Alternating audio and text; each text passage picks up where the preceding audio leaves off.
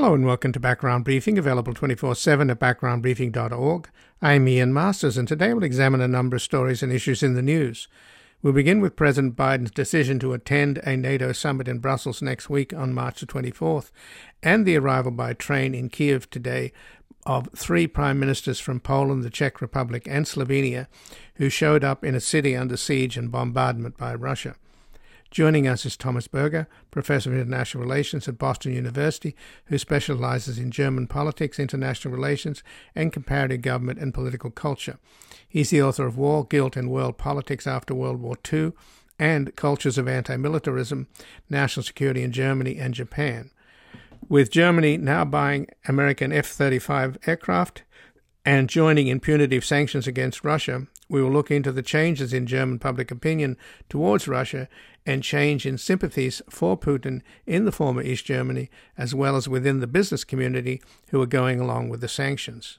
We'll assess whether the long-standing German policy of change through trade has run its course. Then we'll look into how the war in Ukraine is animating many Republicans and some Democratic hawks, and how Biden will navigate the building pressure to escalate America's intervention in Ukraine, which is limited by the concern that direct clashes with Russians could lead to a nuclear war. Joining us is Jacob Heilbrunn, a senior editor at The National Interest, a columnist for The Spectator, and the author of They Knew They Were Right, The Rise of the Neocons. Previously, he was an editorial writer for the Los Angeles Times and a senior editor at the New Republic, and we will discuss his article at the New York Review of Books, The Hawks Ascending. Then finally, with oil prices hurting consumers amid questions about price gouging and profiteering, we will speak with Alan Zibel, Research Director of Public Citizen's Corporate Presidency Project, who previously covered financial services regulation and housing for the Wall Street Journal and Dow Jones Newswires. We will discuss his article at Public Citizen, Oil and Gas Are Fueling Our Wars. They cannot be the solution to end them. And before we go to our first guest, this program is completely independent without corporate sponsors and advertising, relying entirely on your support. So we ask you to take a moment and visit backgroundbriefing.org/donate or go to our nonprofit media foundation at publictruthmedia.org, where you can keep us online and on the air on a growing number of stations for as little as $5 a month. Help sustain us into the future so that we can continue to provide breaking news analysis from the most knowledgeable guests at home and abroad. And we've made it easier for you to donate simply by credit card at backgroundbriefing.org/donate, where your tax-deductible contributions make this program possible. And joining us now is Thomas Berger, who's a professor of international relations at Boston University, who specializes in German politics, international relations, and comparative government and political culture. He's the author of War, Guilt, and World Politics After World War II and Cultures of Anti-Militarism, National Security in Germany and Japan. Welcome to Background Briefing, Thomas Berger. Hello, Ian. Always good to be with you. Well, thanks for joining us. And we're now learning that President Biden is going to go to the NATO summit in Brussels next week on March 24th. And we're also learning that today the prime ministers of Poland, the Czech Republic, and Slovenia showed up by train in Kiev, a city under siege and bombardment by the Russians, which is pretty extraordinary for European leaders to take those kind of risks. So I'm calling you because the main change underway in European attitudes to Russia seems to be in Germany itself. I've been reading quite a bit about the change in attitudes in Germany. So it seems to me that public opinion has changed, that even in the East, where they obviously had ties to Russia during the Cold War, there's less of what's the word, Putin sympathizers, and even in the business community that were against canceling the Nord Stream 2 and are concerned about the investments in Russia, they seem to be going along with the sanctions. So has a major change taken place in Germany? Yes, there has definitely been a major change. Now, I do want to emphasize that even in the past, Germany has been much more serious about defense than it has been in the last few years. You could say that what we have right now is a kind of end of the illusion that Germany indulged in the warm afterglow of the end of the Cold War and the fall of the Berlin Wall, that somehow Europe was going to be living in a kind of postmodern paradise without major security concerns threatening the West. And that illusion and that belief was in some ways a reality for about 30 years, even though you had many indications that things weren't going to be that simple. But that's been blown away now by this attack in Ukraine. And I think this is not just a momentary sort of surge of emotions and fears in the wake of Putin's invasion of the Ukraine. It's a sort of realization that security concerns and specific the danger from Russia, but also, and that is new, from potentially China, is something that Europe and Germany will have to deal with for a long time. However, I do want to sort of remind you that during the Cold War, even though Germany had strong pacifist tendencies, it had a very significant military. I mean, they had a standing army, 450,000 troops, men in uniform. They had you had the military service, which most young men had to participate in. So you had reserves of over 2 million. Germany spent over 3% of GDP on defense in those years. And in some ways, we've got a little bit of a back to the future. That is, we're moving back to a time again where Germany, in a very sort of sober, realistic way, is trying to cope with very serious potential threat coming from the East. Well, there are some 3,650 German companies active in Russia before the war in Ukraine. Right. That's according to the Association of German Chambers of Commerce and Industry. And they've invested 25 billion euros in the country by 2019, according to the Bundesbank figures.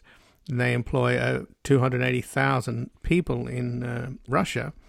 And Germany imported about 33 billion euros worth of goods from Russia last year, while its exports were about 27 billion euros. And of course, we know that Germany depends on Russia for 55% of its gas and half of its coal and 35% of its oil. So those are the economic ties. So for the longest time, there's been this policy, Wandel durch Handel, change through trade. Where does that stand now? Well, there's going to be some handel, there's going to be some trade down the line, but there's no expectation of Wandel, no expectation that things are going to change.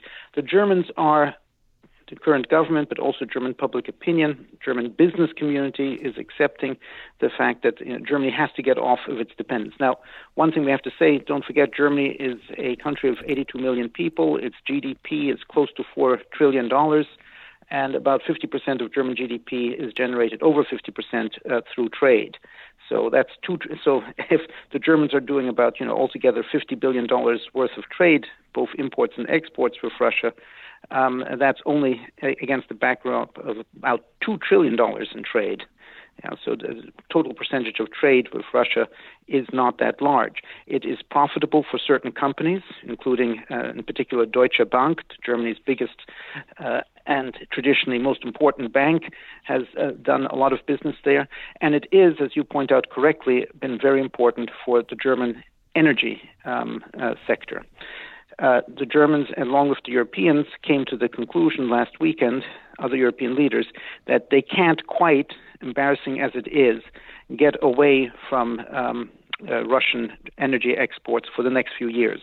They committed themselves to phasing them out by 2027. But for the near future, they're going to continue to trade with Russia in the energy sector, simply because if they don't, there's a real risk that all of Europe will be in a deep, deep depression. But they have, I think, understood that they're going to have to move backwards from that, and that's going to cause a whole set of problems. They're facing some very difficult issues about how they're going to achieve a weaning off of Russian energy supplies. And again, I'm speaking with Thomas Berger, who's a professor of international relations at Boston University, who specializes in German politics, international relations, and comparative government and political culture. He is the author of War, Guilt, and World Politics After World War II and Cultures of Anti-Militarism, National Security in Germany and Japan. And it also was announced today, Thomas, that Germany's buying F-35 American fighters, so that's definitely a change. And it seems that there is, even in the East, I understand, where there was, some residual sympathy for Russia, from those that grew up on the other side of the wall in the Cold War. But there's this expression in German, Putin sympathizers, of course the most prominent one being the former Chancellor Gerhard Schröder. His entire staff, which are funded by the German taxpayer en masse, they resigned recently because Schröder refused to denounce Russia's invasion of Ukraine. Schröder went to visit with Putin. Did anything come of that visit? I do not believe so. In fact, I was just listening to a German talk show where the head of the SPD, the Social Democrat faction in the Bundestag, the German legislature, was talking about it. He's been writing Gerhard Schröder, the former chancellor, became, after he left the chancellorship, he joined the board of the Nord Stream energy concern that's done with the Russian energy company Gazprom, and is funneling through a pipeline built through the Baltic Sea to Germany. And Schröder became the head of that, and he's been and this has been something of a scandal in Germany for the last 20 years. Schröder is now reaping the consequences of his close association with the Putin regime. And I guess he's trying to, there's a German phrase for it, Ehrenrettung, he's trying to save his reputation, hoping that he can go and talk to Putin and get some kind of, diplomatic opening. But Schröder's right now in very bad odor in his own party. I will say, however, two things. First of all, public opinion polls, and I've seen several of them, show that there is a sharp difference between West and East Germans on this issue. There is Germany overall, 75% indicate at this point in time that they support their government's position, the position which was outlined by Chancellor Olaf Scholz in a speech in February 27th to the German Bundestag, in which he outlined a lot of what the German government is now doing, including increasing defense spending and weaning Germany off of Russian energy imports and economic relations in general. So, 75% of Germany supports that. In the eastern part of Germany, it's 50% closer to who support that stance. Moreover, Germany, we talk about a change in attitude, but these kinds of attitudes don't shift as quickly as may sometimes seem. And things maybe look a little bit more complicated as we move into the months and years ahead of us, as the costs go up. There will be a desire, and that's a natural desire from a German point of view, to try to engage Russia. Russia will not disappear as a problem. No matter what we do in terms of supporting the Ukrainians, no matter even if Russia suffers a military defeat, there is going to be, and that's whether that's actually even possible or what that would look like is another whole question. But Russia will be a major force to reckon with and a potential threat in the East. And you can't just, deal with the Russians from a position of strength. You also have to engage them in conversation. And the Russians will certainly want to go back to talking about trade. The issue of energy trade with Germany goes all the way back to the Cold War. Already in the late 60s, there were German companies interested in doing business.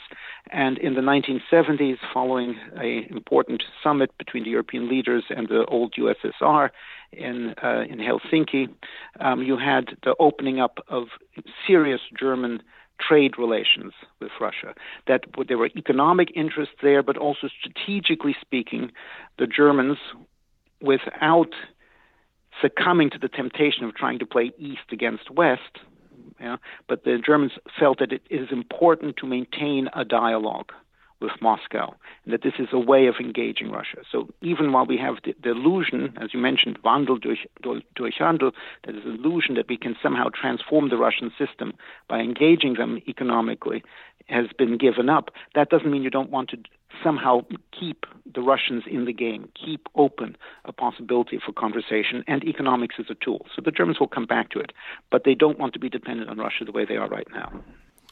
So, given that there's this change underway, what do you expect will happen next week at the NATO summit in Brussels? What kind of a speech do you think Biden should make?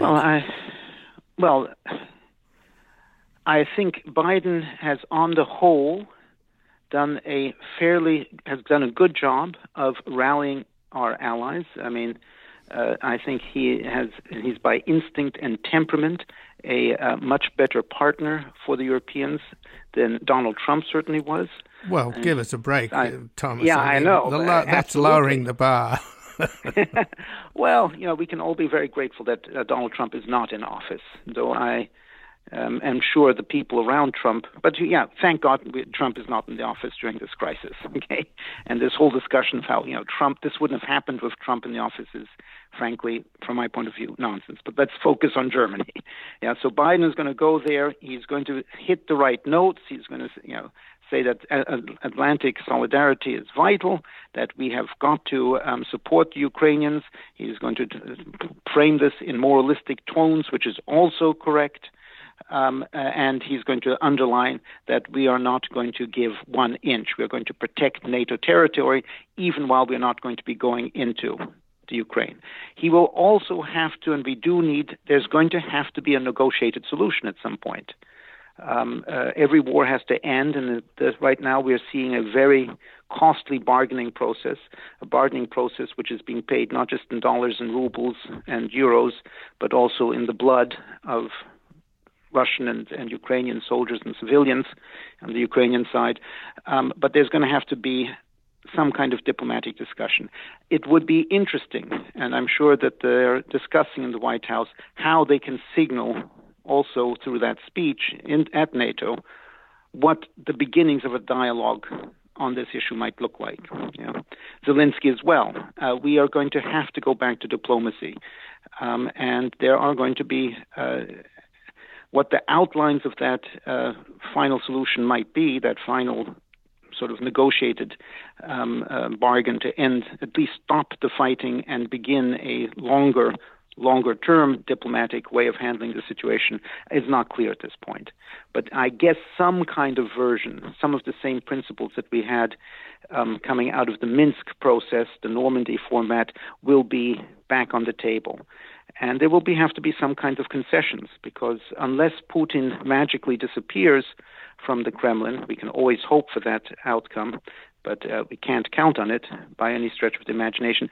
We're going to have to find, the term is off-ramp, some kind of face-saving solution where he can claim to his audience at home that something important has been gained. And I think that Biden will have to be addressing that. The German leaders, I just am following the German press, listening to German policymakers both in print and on television, are also indicating that that's the direction we're going to have to go.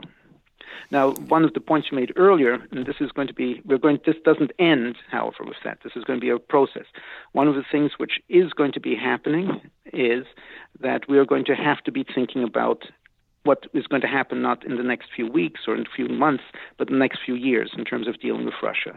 There is a real serious military threat towards the Ukraine, towards the Baltic states, perhaps NATO as a whole.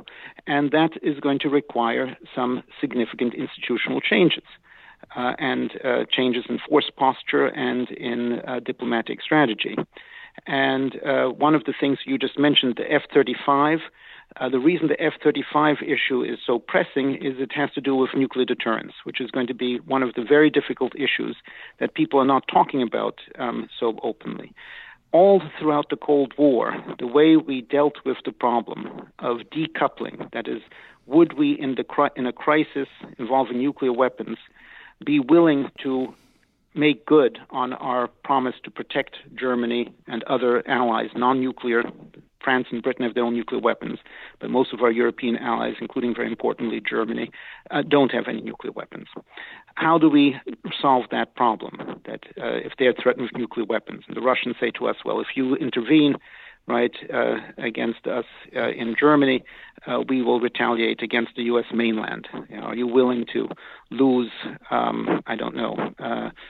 Chicago in order to protect Munich? And the answer to that is that we have a nuclear sharing program. There are nuclear weapons which are under NATO control, including nuclear weapons, about 30 of them at air bases in Germany, which are at the same time flown by NATO jets, but those are jets which are piloted by German officers, German air They're currently the Tornadoes, and they're going to replace them. And that's exactly the issue. Yeah, that's exactly. But let me just quickly the Germans need to get the F-35. The Tornadoes are becoming outdated, and this is a stopgap measure. But moving forward, we're going to have to go back to these issues of nuclear deterrence. We're going to have to talk about this not only for Germany. We're going to have to think about Poland and the Baltic states, and what is that going to look like? And that is going to be a very difficult debate, including especially in Germany. So just in the last minute, the three prime ministers of Poland, Czech Republic, and Slovenia show up in Kyiv today by train. Very brave of them. Are they going to give the rest of the European leaders a little more backbone? In other words, these guys are really they're taking a huge risk and showing solidarity. And Zelensky's doing a lot of TV appearances. He spoke to the Canadian Parliament tomorrow. He speaks to the U.S. Congress. But showing up there in Kyiv is pretty brave. Well, it is very brave, and I applaud them for that. I would say other European leaders have done things like that. If you may remember, it was Sarkozy, I think, flew to Georgia in 2008 to help negotiate a ceasefire. Back even earlier, if you go back to Sarajevo, to the Bosnian War, we had European leaders flying into Sarajevo. So these are important signals. These are signals which are being sent to Moscow.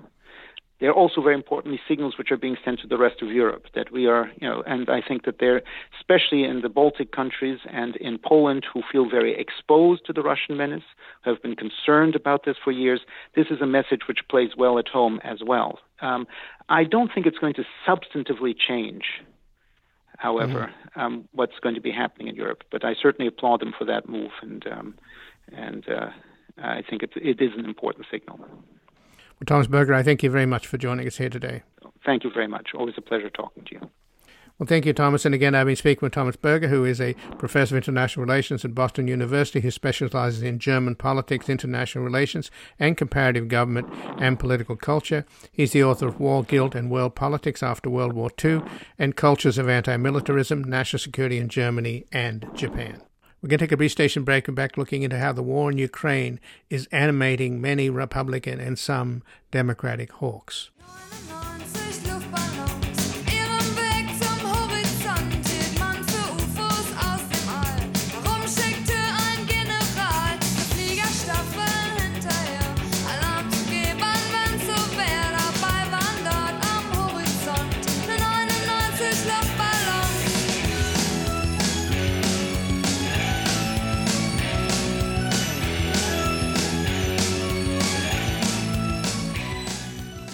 Welcome back. I'm Ian Masters, and this is Background Briefing, available 24/7 at backgroundbriefing.org. And joining us now, Jacob Heilbrunn, who is a senior editor at The National Interest, a columnist for The Spectator, and the author of They Knew They Were Right, The Rise of the Neocons. Previously, he was an editorial writer for the Los Angeles Times and a senior editor at the New Republic, and he has an article at the New York Review of Books, The Hawks Ascending. Welcome to Background Briefing, Jacob Heilbrunn. Thank you, Ian. So, given that the hawks are all excited about this war in Ukraine in the sense that many feel vindicated and others are piling on, but then you have, on the right, you have people like Colonel McGregor, who I've spoken to in the past. He's a pretty odd character. You spoke with him as well, vilifying Zelensky along with Fox News' Tucker Carlson and Congressman Madison Cawthorn as well. So it's a mixed bag. So let me start with what's happening with Biden, though. Do you think that he's come up and a little bit up in the polls lately because of his handling of the Russia-Ukraine situation?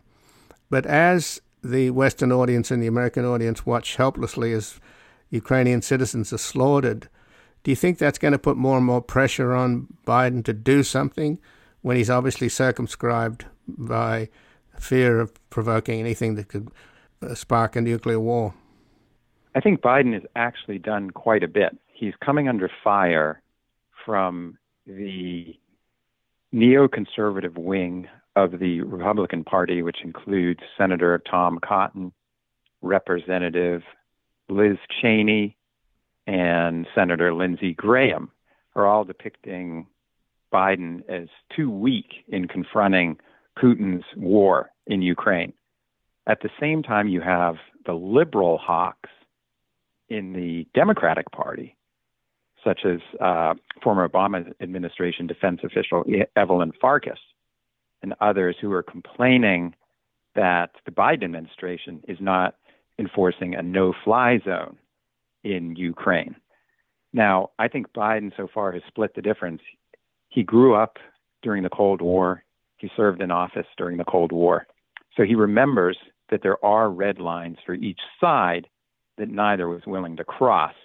And Biden has made it abundantly clear that if the Russians attack any NATO country, there will be an immediate and significant response. Ukraine simply is not a member of NATO. We have no formal alliance with it. So he is supplying it with hundreds of millions of dollars of weaponry.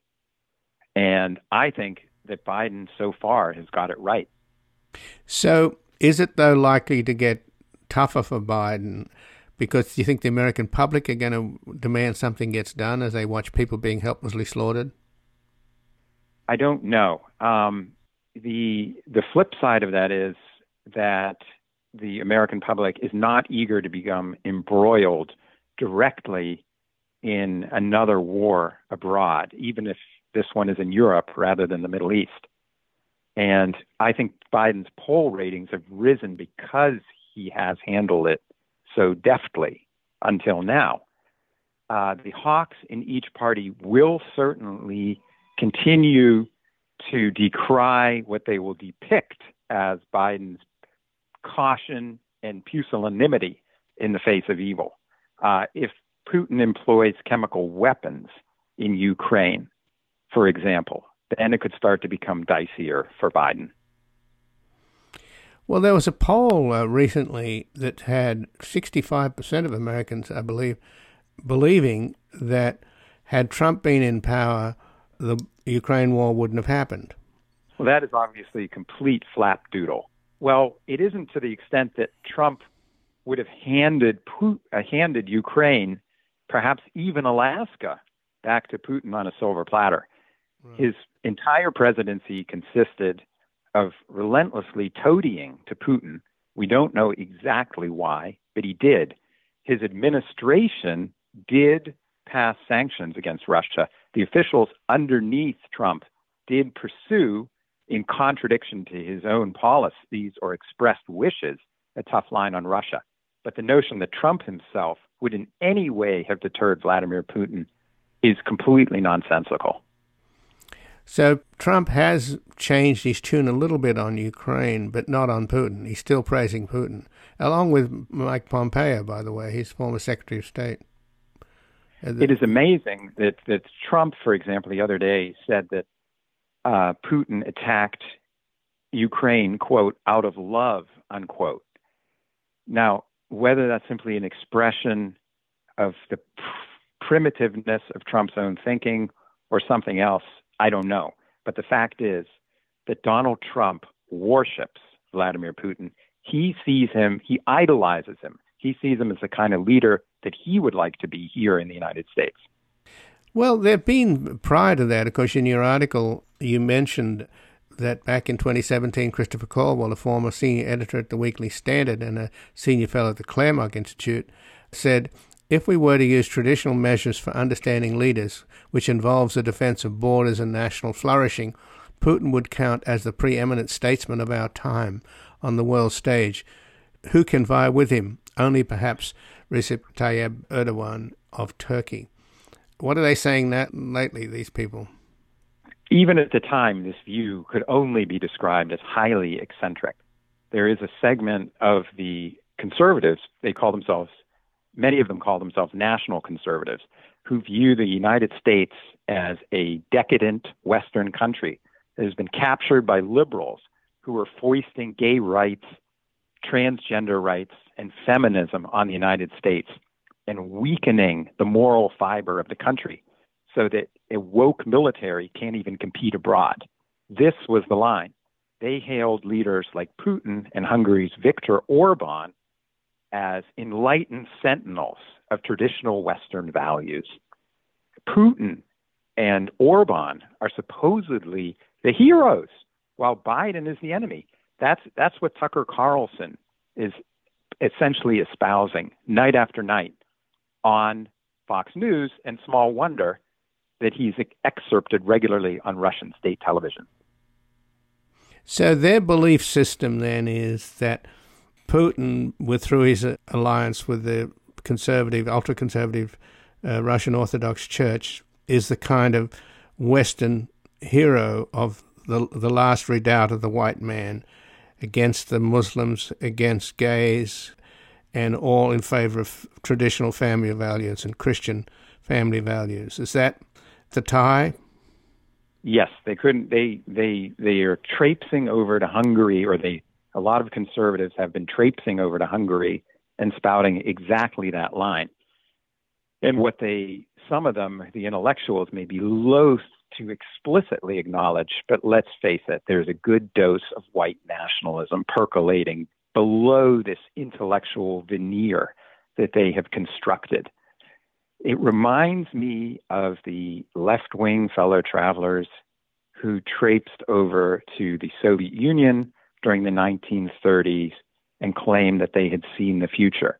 That's what they were saying about Hungary and even about Putin, that these guys are the avatars of the way to hold together Western society, and that we need to smash the institutions in the United States and get back to the good old glory days of the 1950s when, incidentally, minorities had few, if any, rights in this country.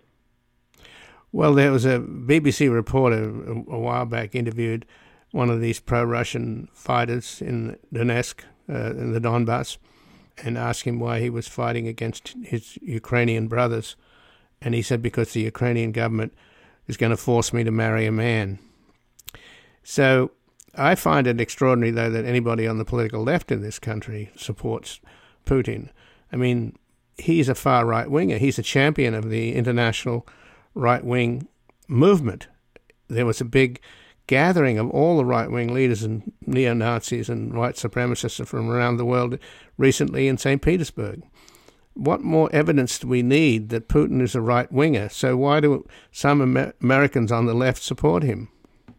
Well, I think they believe that the United States is a militaristic society, that we are to blame because of NATO expansion, and that we forced Russia into a corner, and that Putin represents an alternative to the American empire.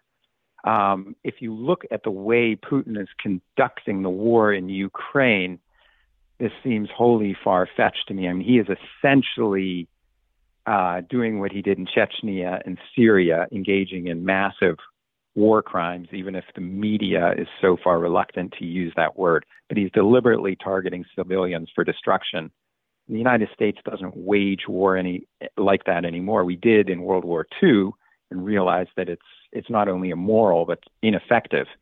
So I am. It's appalling if anyone would take that stance, whether on the right or the left, but they do. So what about then the hawks like the Tom Cottons and others that are trying to push Biden into God knows what, deploying soldiers, no-fly zones, all of that sort of reckless stuff that they're demanding? That's not going to go away. That's going to intensify, isn't it? They will certainly try. I think Biden is pretty tough. If you look at the Afghan pullout, he overruled all his advisors and insisted on departing from Afghanistan, which I think was the right call. Whether you can quarrel about the execution, but imagine if we were still mired in Afghanistan and trying to deal with this crisis in Ukraine. I just don't think it's tenable. The right will be trying to depict Biden as the new Jimmy Carter, someone under whose presidency gas prices are soaring and where foreign powers willy-nilly are running roughshod over American friends and allies. But again, so far, Biden has taken pretty tough, strong measures. I mean, we don't know how the Russian economy is going to hold up under these sanctions. They may default on their bonds soon. You see stories that there is struggles for basic food supplies in Russia. It is not to be precluded that the country will collapse. I don't know if it will, but it is certainly under tremendous pressure. Couple that with a blitzkrieg that has turned into a sitzkrieg, which means a sitting war. I mean, the Russians are not making the kind of progress that they anticipated. To me, it looks like Putin was surrounded by his own version of neocons who told him that this war in Ukraine would be a cakewalk. And thanks to the heroic efforts of the Ukrainian army, it has turned out to be anything but. So where are we heading, though, in terms of Biden making it clear that what is happening here is a war between democracy and autocracy, and that in our post-Cold War world, without ideology, except maybe with Xi Jinping trying to go back to the days of Mao Zedong, but Putin has no ideology. And the real battle lines in the world today are between democracy and the rule of law and autocracy and kleptocracy. And that, to me, is what's at stake here, because Putin, for all the talk about NATO expansion, he's really more concerned about Ukraine joining the EU and becoming a part of Europe, because he doesn't want to have a democracy on his doorstep, because that will infect his autocracy, and he has to give the Russian people bread and circuses in order to distract them from the fact that him and his cronies are stealing the country blind. And now they've had to dispense with any kind of form of pretense that there's any freedom of the press now. So they're going back to full kind of Stalinist control. And I don't know how long that's going to last, particularly, as you point out, with an economy in collapse. But these are the battle lines, and I just don't feel that Biden is making it clear that the Ukrainians are fighting and dying for democracy. And here in our country, we're letting democracy slip through our fingers as the Republicans engage in massive voter suppression. There are two things that Biden can do. One is that he is apparently considering a visit to Europe, which I think would help. You have the heads of Central European countries heading to Kiev today. I think Biden should travel to Europe, and he can address the German Bundestag or Parliament. He could also travel to Paris and London and make speeches there. The second thing that I think he should do is to deliver a national address to the American people, explaining what the stakes are, what the sacrifices will be, how he intends to conduct this conflict, and why it is pivotal to protecting not only Ukrainian freedoms, but also Western ones. So you feel that that's coming, or you wish it were coming? I think the trip to Europe is coming. I think he's going to have to give an address to the American people, and perhaps it should already have taken place. But what can be done to smoke out who Trump really is? That he's, as the former director of national intelligence, James Clapper, said, Vladimir Putin is Donald Trump's case officer. I mean, it's been obvious for some time that Putin has something over Trump, and we could go into it if you like, but it's so obvious now that he is praising this guy and saying that he was too soft on the Ukrainians. I mean, what planet is this man on? So is anything going to happen with Trump and with Tucker Carlson? Tucker Carlson is now a feature on Russian propaganda, their main Channel 1 news. I mean, they play him all the time. He's like their star. He should be ashamed. I mean, but obviously, I don't know what's going on at Fox. Do you? I mean, I don't. Where the Murdochs? I mean, the guy that's supposed to be running it, Lachlan Murdoch, is living in Australia now. And as far as I know, Viet Ding runs the place. What kind of editorial? Do they have any editorial control or not? I mean, is this just Tucker Carlson's out there on his own spreading Russian propaganda, and that's okay with the Murdochs? I don't get it. Well, as this conflict grinds on, I think both Carlson and even more Trump are taking body blows. There was an article in the NBC news site yesterday saying that the America First in the Midwest is starting to buckle over the conflict in Ukraine. You're seeing lots of towns and cities displaying Ukrainian flags and paraphernalia. I think that the wind has been taken out of the sails of Trump, and Putin served as a valuable ally to him in the 2016 election, and he constantly tried to curry favor with him. Now Putin has become an international pariah, and it will be much harder, maybe even impossible, for Trump to make the case in foreign policy that his America First doctrine is a viable way of protecting American security. I think that truly is coming to an end. There will be a battle royale in the Republican Party, but already you can see the opportunists who want to take Trump's place, such as Tom Cotton, are pushing a much more vigorous foreign policy line than Trump himself. The only way that Trump could succeed in an upcoming election would be if the American economy craters. But I don't think foreign policy will redound to his benefit. Look, the hawks in the Republican Party are on the ascendant. The America First are on the back foot right now, and I'm skeptical that that's going to change. Well, Jacob Heilbrunn, I thank you very much for joining us here today. Thank you, Ian. And again, I've been speaking with Jacob Heilbrunn, who's a senior editor at the National Interest and a columnist for The Spectator, and the author of They Knew They Were Right, The Rise of the Neocons. Previously, he was an editorial writer for the Los Angeles Times and a senior editor at the New Republic, and he has an article at the New York Review of Books, The Hawks Ascending. We're going to take a brief station break and back looking into how oil prices are hurting consumers amid questions about price gouging and profiteering. We must have lost more bases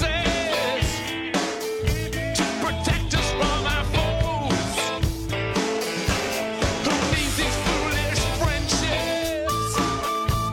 We're going it alone. How come you're so wrong? My sweet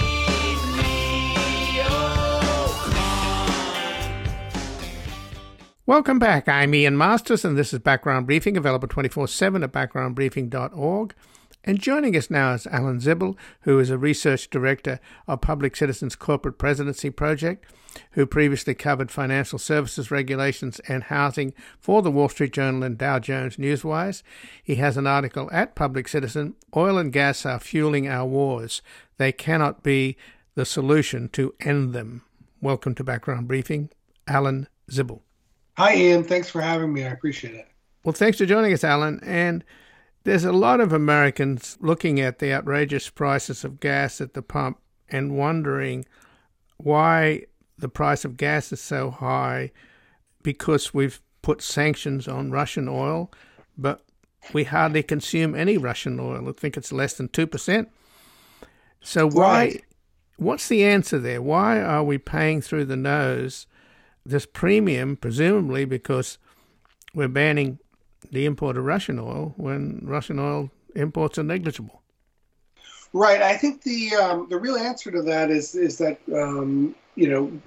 crude oil prices are set on a global market by energy traders in Chicago and New York and Singapore and Hong Kong, everywhere really, and it is less to do with what the on-the-ground supply-demand balance is, and more to do with what traders are worried about for the future. So it's kind of a buy the rumor, sell the news kind of thing, where traders started buying a lot of oil futures in advance of the Russian invasion, and then Russia invaded Ukraine, the prices spiked.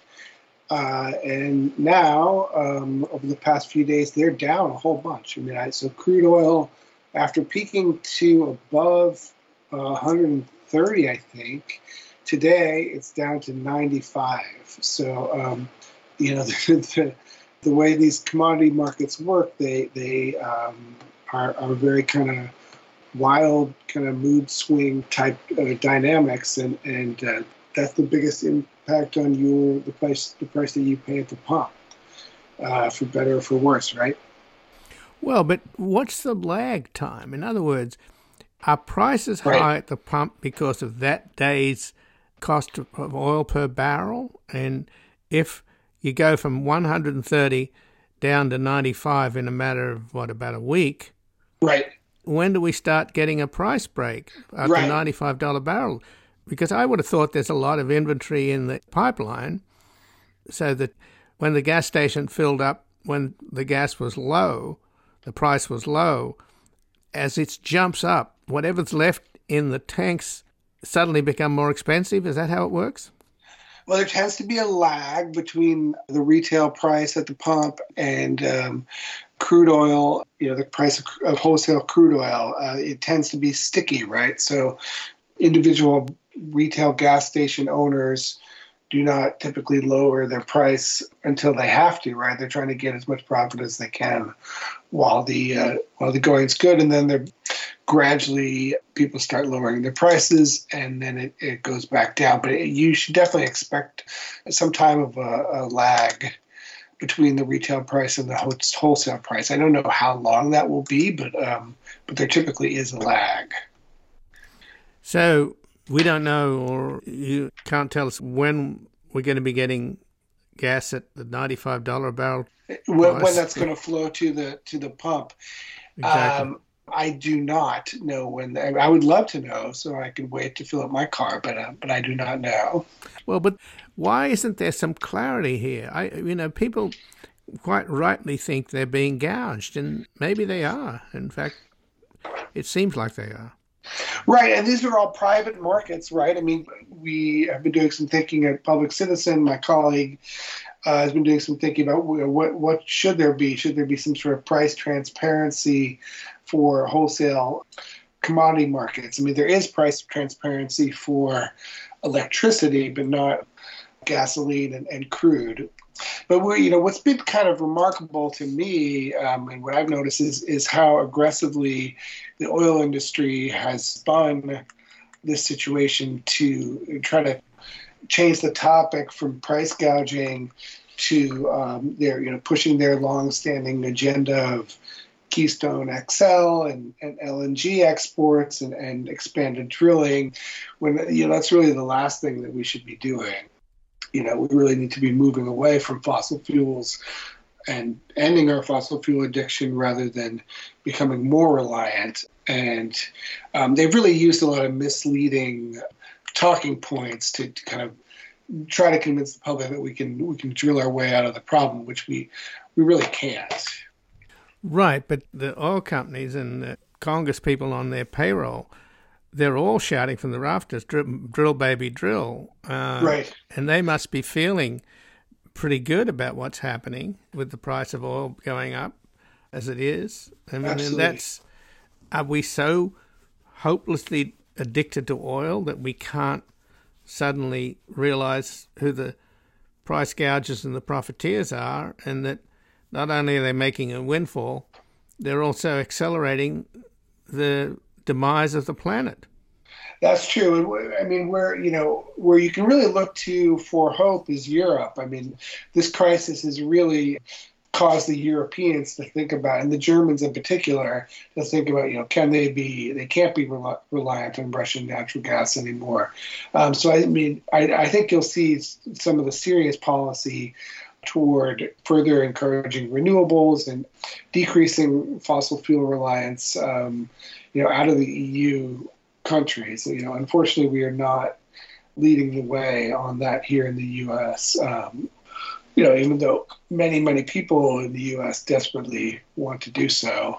We had Senator Manchin today, this week, just blocking Sarah Bloom Raskin, nominee for the Federal Reserve, who is a real champion and a real advocate of integrating climate change with financial regulation of the biggest banks.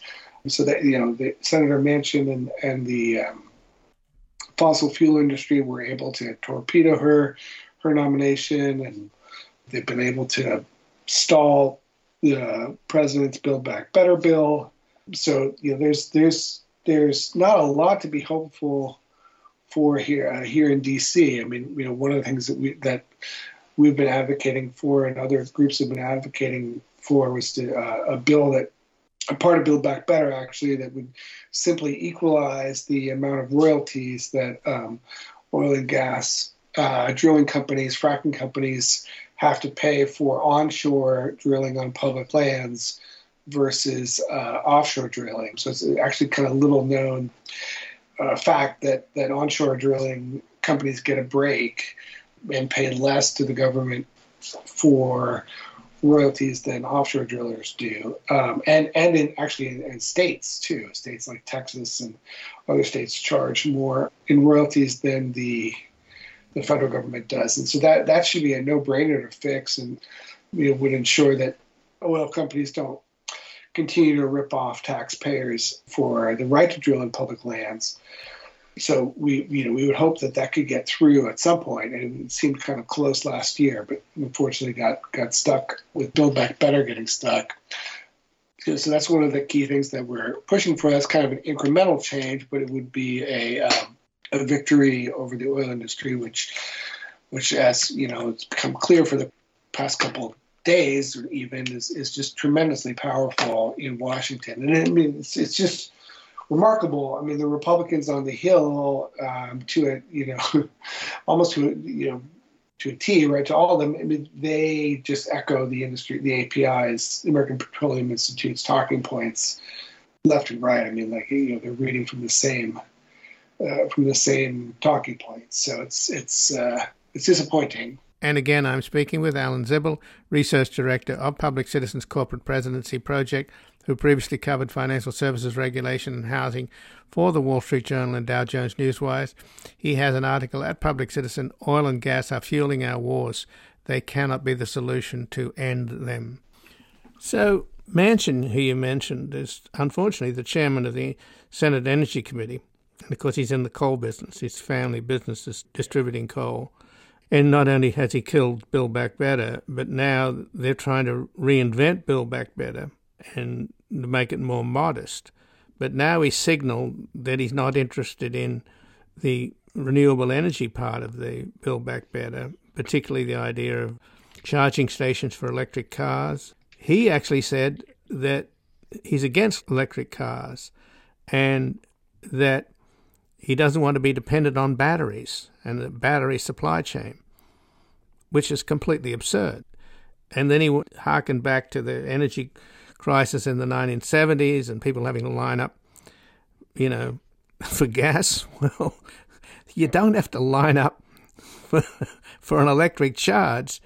You have a power point in your garage where you use electricity overnight to charge your car, which is when it's really cheap because there's not much demand on the grid. So the guy is woefully ignorant, or he's deeply cynical. I don't know which one. What do you think?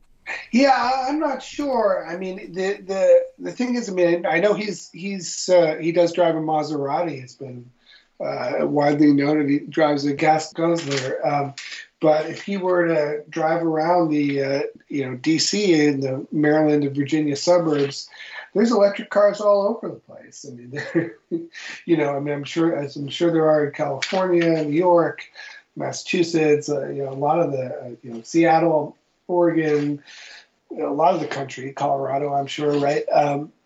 Electric cars have boomed over the past 3-4 years. I mean, noticeably in my neighborhood, a lot of the country, right? And it's only, it's not just Tesla anymore. There's VW has EV, Ford, GM, Nissan, a bunch of the car companies are increasingly taking this business very, very seriously, after many years of not taking it seriously. And so it's pretty clear that this is the future. Being dependent on China for batteries and on various, countries around the globe for raw materials is certainly a problem. That doesn't mean we should just, continue burning fossil fuels, right? I mean, that's a solvable problem. So it's sort of like it does seem that he's throwing a red herring out there. But isn't it a problem for Biden that the rising gas prices are a big driver of inflation, and he's getting slammed over that? Absolutely. And he's been, he's been calling up the Saudis and the Emiratis, who won't take his phone call, by the way, asking them to pump more, and right. They've given him the back of his hand. And obviously, you take Russian oil off the market, which they're trying to do, it will, as you point out, it will affect the price, obviously. So, unfortunately, Biden's stuck signaling we need more gas, isn't he? Yeah, and I mean, that should all, that should all even itself out, within the next few months. I mean, they are looking at Venezuela, at lifting sanctions on Venezuela to help make up the gap. But it's a short-term crisis. But I think that you can. I mean, who knows if I'm right? But I think we saw in the market over the past couple of days is that this may be a temporary spike that may ease back after a couple of weeks, right? I mean, crude has really plunged over the past couple of days. I mean, I think that it does raise the question of whether we need more aggressive regulation of commodity markets, right? Of commodities trading, because price transparency or some form of tighter oversight of these prices. Well, just in closing, Alan Zibel, then, is there anything that you and Public Citizen are doing, obviously, to try and change the subject away from we need to have more gas and more drilling to lower the price at the pump, taking the necessary step, which right. is to find ways to simply not be dependent on gas and oil and do that as quickly as possible? Yeah, I mean, we're trying to call attention to fossil fuel company profiteering, to the really outrageous profits that they are making right now after many years of running their companies poorly and not making much or losing money. They're making a ton of money right now and kind of profiteering off the crisis. So we're calling attention to that. We're calling attention to the API, kind of using misleading talking points to blame Biden for high prices, which they were doing, even before the Russian invasion of Ukraine, right? They were trying to claim that sort of Biden's long-term federal plan to scale back federal production was really what production federal lands and waters was really what was pushing up prices, when that was actually kind of nonsense and really had more to do with the economy and some of the dislocations from the pandemic than anything Biden was doing on energy policy. But the oil industry will kind of use and twist a crisis for its own benefit to establish to advocate for what they have been advocating for in the first place. I mean, it's very disingenuous, but that's what they do. Well, Alan Zibel, I thank you very much for joining us here today. Okay, thank you, Ian. I appreciate it. And again, I've been speaking with Alan Zibel, who's a research director of Public Citizen's Corporate Presidency Project, who previously covered financial services regulation and housing for the Wall Street Journal and the Dow Jones Newswires. And he has an article at Public Citizen, "Oil and Gas Are Fueling Our Wars. They Cannot Be the Solution to End Them." This has been Background Briefing. I'm Ian Masters, and I'd like to thank producer Graham Fitzgibbon. And to help us sustain this program into the future and assure it remains free to all, please take a moment to support us by going to backgroundbriefing.org/donate or publictruthmedia.org, where you will find our non-profit Public Truth Media Foundation, where your tax-deductible donations, large and small, keep us broadcasting. And if you missed any of today's program and would like to explore our vast archives, you can find us at backgroundbriefing.org, where we'll include extended interviews searchable by topic and have made it easy for you to sign up for daily email updates that provide links to resources, articles, and books discussed on the program. Also, you can find links there to subscribe wherever you get your podcasts, and we also encourage your ratings and reviews on these platforms. Find us on Twitter and Facebook at Ian Masters Media, and please do help us reach more listeners by sharing this program with friends, family, and colleagues. And I'll be back again tomorrow with another background briefing at backgroundbriefing.org. Bye for now. The guy that lived next door in 305